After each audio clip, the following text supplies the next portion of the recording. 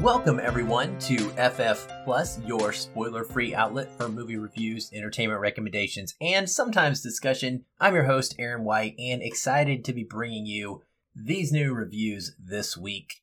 Here on FF Plus, the format is pretty straightforward. I will start by talking about what I liked about each movie, because we're always big fans of positivity here at Feelin' Film. Then I'll transition and mention anything that I didn't like, before eventually giving you a recommendation about whether I think the film is worth your time and money. That's it. Simple, short, and spoiler-free. Now, before I get into the film reviews this week, a bit of news, a little announcement to share. Unfortunately, our partnership here on the show between myself and Kales is coming to an end.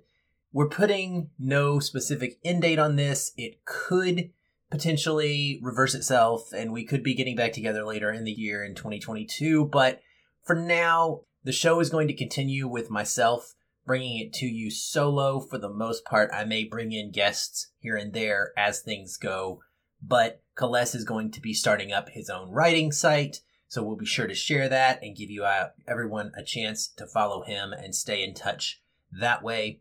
The reasons for this are primarily because the idea of Feelin' Film Plus and the weekly review show was to give you bite-sized information. It was to be a quick 5 to 10 minutes or less per movie in order for you to fire it up each week, get your information, decide whether or not you wanted to go see something in a theater, and then move on with your day. It wasn't supposed to be in depth. And naturally, what happens when you get two people talking is you get more discussion, you get two opposing views on things. Sometimes they'll align, sometimes we have to hash it out. And that's fun. There's a lot of great quality in that, but the episodes get longer and longer and longer. And for me to bring you 3 or 4 new movie reviews each week, which happens sometimes, we start pushing these episodes out over an hour. And I know that many of you don't have that time in your schedule, and that's not what you're looking for. So this is the direction we're going to try at the beginning of 2022. Hopefully it goes well. Kales will be back with me for at least one more episode of this show. Here at the end of 2021, we'll be bringing you our best of the year episode next week. That's going to be an absolute blast. And then he will be still chiming in here and there. He'll be making guest appearances, doing movie drafts and such and so forth with us throughout 2022. Even if he's not a regular on FF Plus anymore. And he's not going anywhere, folks. He'll still be in the Feelin' Film Facebook discussion group as well. With that out of the way, the first film that I'm going to talk about today is The Tragedy of Macbeth, starring Denzel Washington, Frances McDormand, Bertie Carvel, Alex Hassel, Corey Hawkins, Harry Melling, and Brendan Gleeson. It is written and directed by Joel Cohen.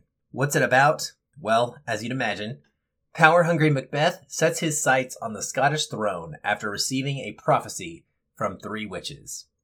Now, this is going to be a little bit different from a normal structured review where I talk about what I like and what I didn't like, because, frankly, it's pretty much all in the light category with this film. The thing about this movie is that it is a visual and oral feast. Undeniably so. The cinematography in black and white, the way that it is framed, it is undeniably gorgeous. It will completely captivate you. It will take your eyes on a journey, and it will tell this story for you in such a way that you can pretty much follow along, even if you don't necessarily know everything that's happening. The acting is top-notch for every performance. Denzel Washington is wonderful. Frances McDormand is amazing. Catherine Hunter really steals the show, honestly, as the 3 witches in this particular adaptation. And it is, without a doubt, what I would say Joel Cohen channeling his inner Ingmar Bergman. And I say that with no hyperbole whatsoever. It is potentially the highest quality filmmaking achievement of the year, and perhaps the best Shakespeare adaptation ever, when you're looking at how you translate this stage medium of performance onto the screen in a cinematic way.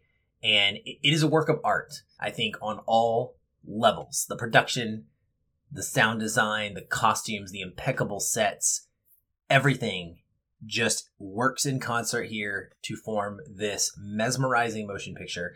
It is screening in IMAX at times, which I just can't even imagine how amazing this would look on a big screen. You might think to yourself, oh, it's just a Macbeth adaptation. Why would I need to go see that in this premium format in the theater? But I can tell you without any hesitation, it is worth your money. The only negative I have is really not necessarily a negative, but it's more of just a point of emphasis. And that is, this is Shakespeare, and it is real Shakespeare. And it can be like watching a movie in a foreign language if you are not familiar with Shakespeare and his language, or if you're not familiar specifically with this story. It's a very famous piece of work. And so I personally know the major beats of the story. And because of that, I'm able to follow along well enough. And I think that the way the movie stages its scenes, that it conveys the tone of the story and the mood and the plot direction. It does it as best you can possibly do for folks who may not quite understand what the dialogue is saying at all times. This doesn't hold your hand. So that's the one thing you have to understand going in, is that it's not going to be something where you understand every single line of dialogue and every single character motivation perfectly, unless you are a Shakespearean expert or someone who absolutely loves the Bard's work and has read Macbeth a million times and knows what all of these lines mean, right? So just keep that in mind. Otherwise, it is absolutely astounding. I think that it will be a heavy, heavy awards contender. It's the kind of movie that is not a 5-star movie for me personally. Necessarily, it was very close because I just think that the quality honestly is there. My experience with it wasn't quite that level because I wanted to understand the dialogue more than I did, even knowing the story. I don't know, there was something missing for me, but it was very, very minuscule. And it is the type of film that I will be voting on in all categories, and I will happily watch it get a Best Picture nomination and root for its chances even, because I think that it's that incredible. It is available in theaters on December 25th. As I mentioned, there was an IMAX screening for critics. I'm assuming it'll be an IMAX for the public as well. And then it will be streaming on Apple TV Plus beginning on January 14th of 2022. I'm absolutely 100% utterly feeling it. Go see it in the theater. It's worth it. Even if you're not familiar with Shakespeare, I think that you can get enough out of this to just recognize the high quality art making that we have here at work and respect that. So that's my thoughts on the tragedy of Macbeth. Now, second tonight, we have The Matrix Resurrections, the now 4th mainline film in the Matrix series, I guess 5th if you count the Animatrix. I don't think there's anything else, but I'm sure I'm probably missing something very obscure, and fans are going to come for me on social media, but that's okay. I can take it. This movie stars Keanu Reeves, Carrie-Anne Moss, Lambert Wilson, Jada Pinkett Smith, Yahya Abdul-Mateen II, Jessica Henwick, Jonathan Groff, Neil Patrick Harris, Priyanka Chopra Jonas, and Christina Ricci. It is directed by Lana Wachowski, is written by Lana Wachowski, David Mitchell, and Alexander Heeman. What's it about? I'm going to give you the long version because in case you haven't revisited the series in recent years or something. 20 years after the events of the Matrix Revolutions, Neo lives a seemingly ordinary life under his original identity as Thomas A. Anderson in San Francisco, with a therapist who prescribes him blue pills, hint hint, to counteract the strange and unnatural things that he occasionally glimpses. He also meets a woman who appears to be Trinity, but neither of them recognizes the other. However, when a new version of Morpheus offers him the red pill and reopens his mind to the world of the Matrix, which has become more secure and dangerous in the years since the Agent Smith infection, Neo joins a group of rebels to fight a new enemy. All right, what did I like about this movie?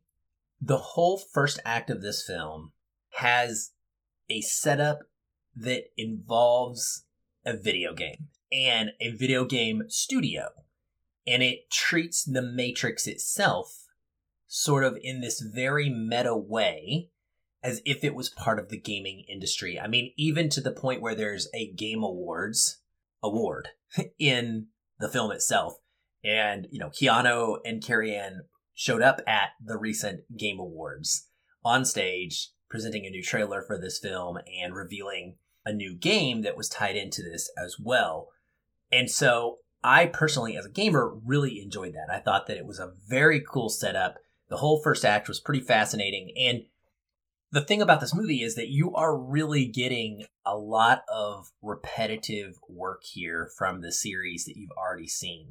As I just mentioned in that plot synopsis, I mean, we are taking this and just doing it all over again in so many ways. Yes, it takes a few different directions and new ideas, but so much of it is familiar to us. And so by using this video game setting that they do in this first act, it makes it kind of fresh and intriguing.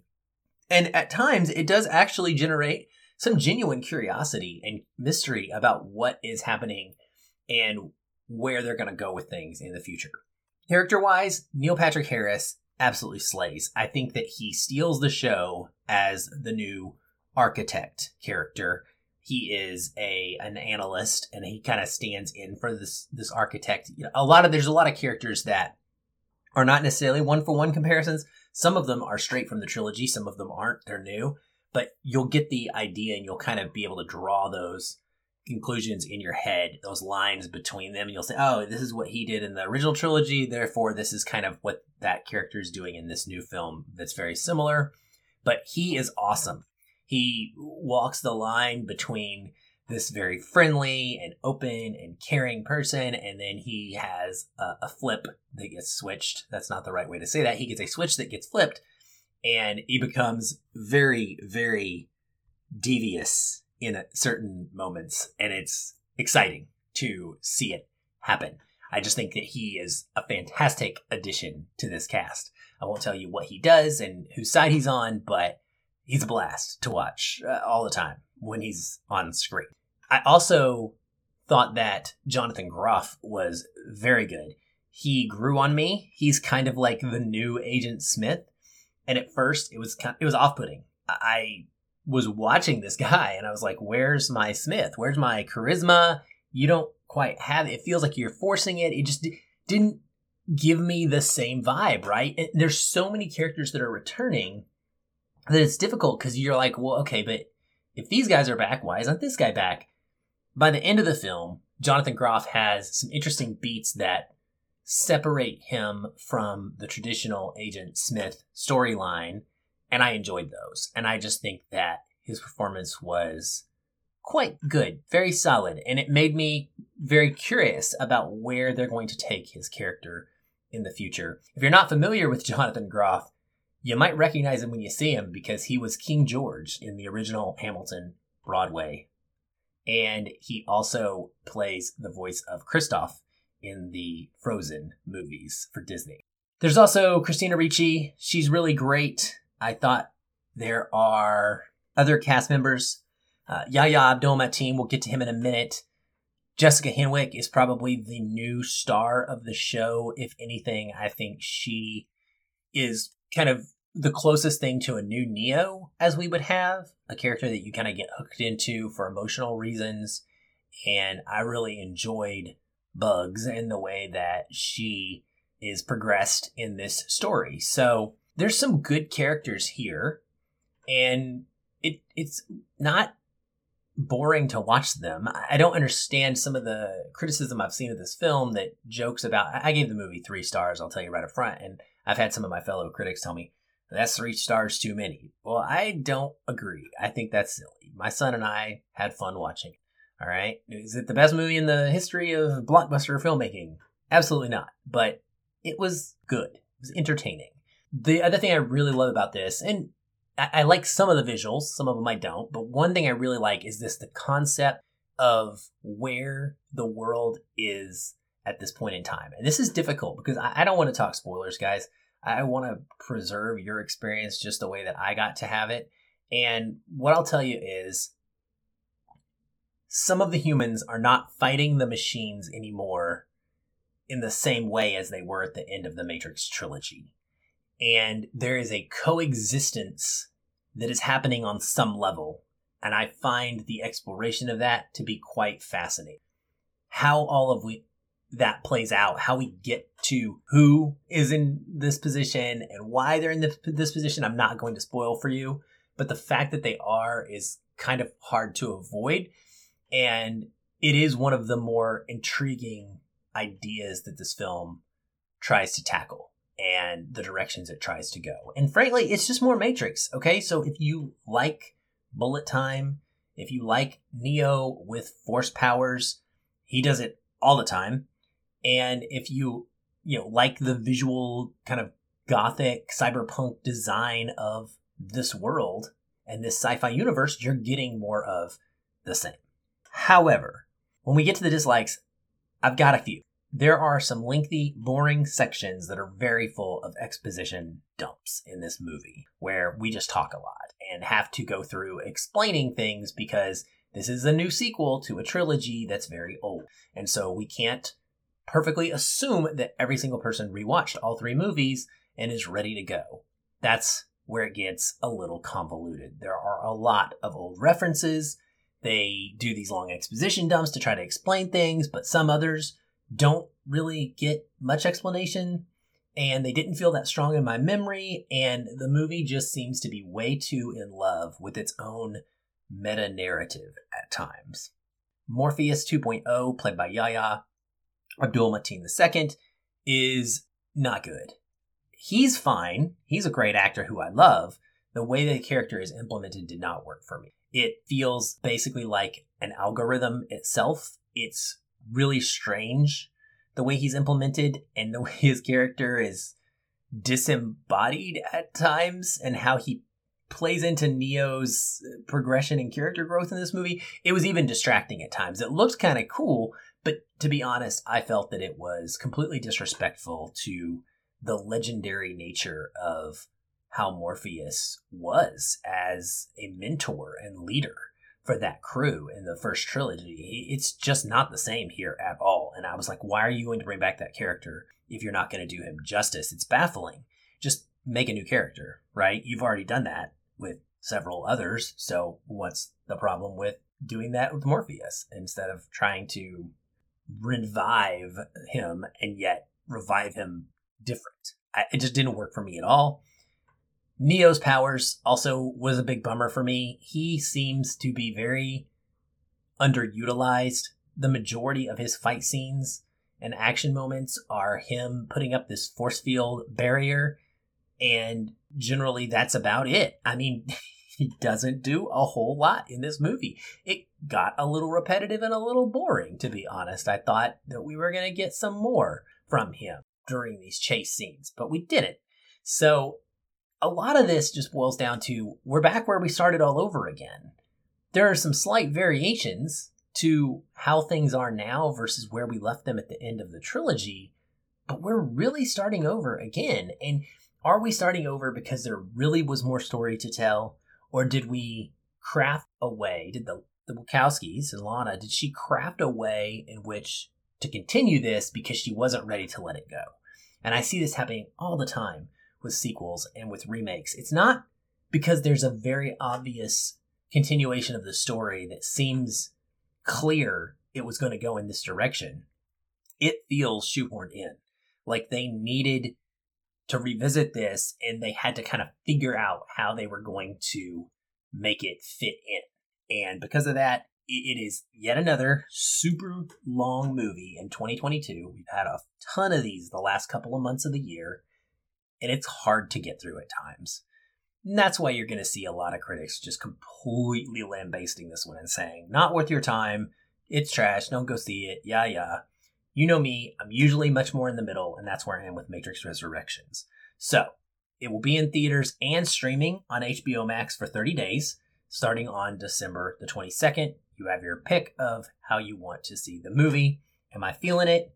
If you are a Matrix super fan of the second and third movies, I say go see it in a theater, see it in a premium format. You'll probably enjoy it and have a good time with it, and you'll be glad you saw it on a big screen, even if it's not the best movie for IMAX that I've ever seen. It's not even close, but it's good, and it's worth it, right? If you really only care about the first movie and the rest doesn't matter to you, I think you're going to be disappointed in this.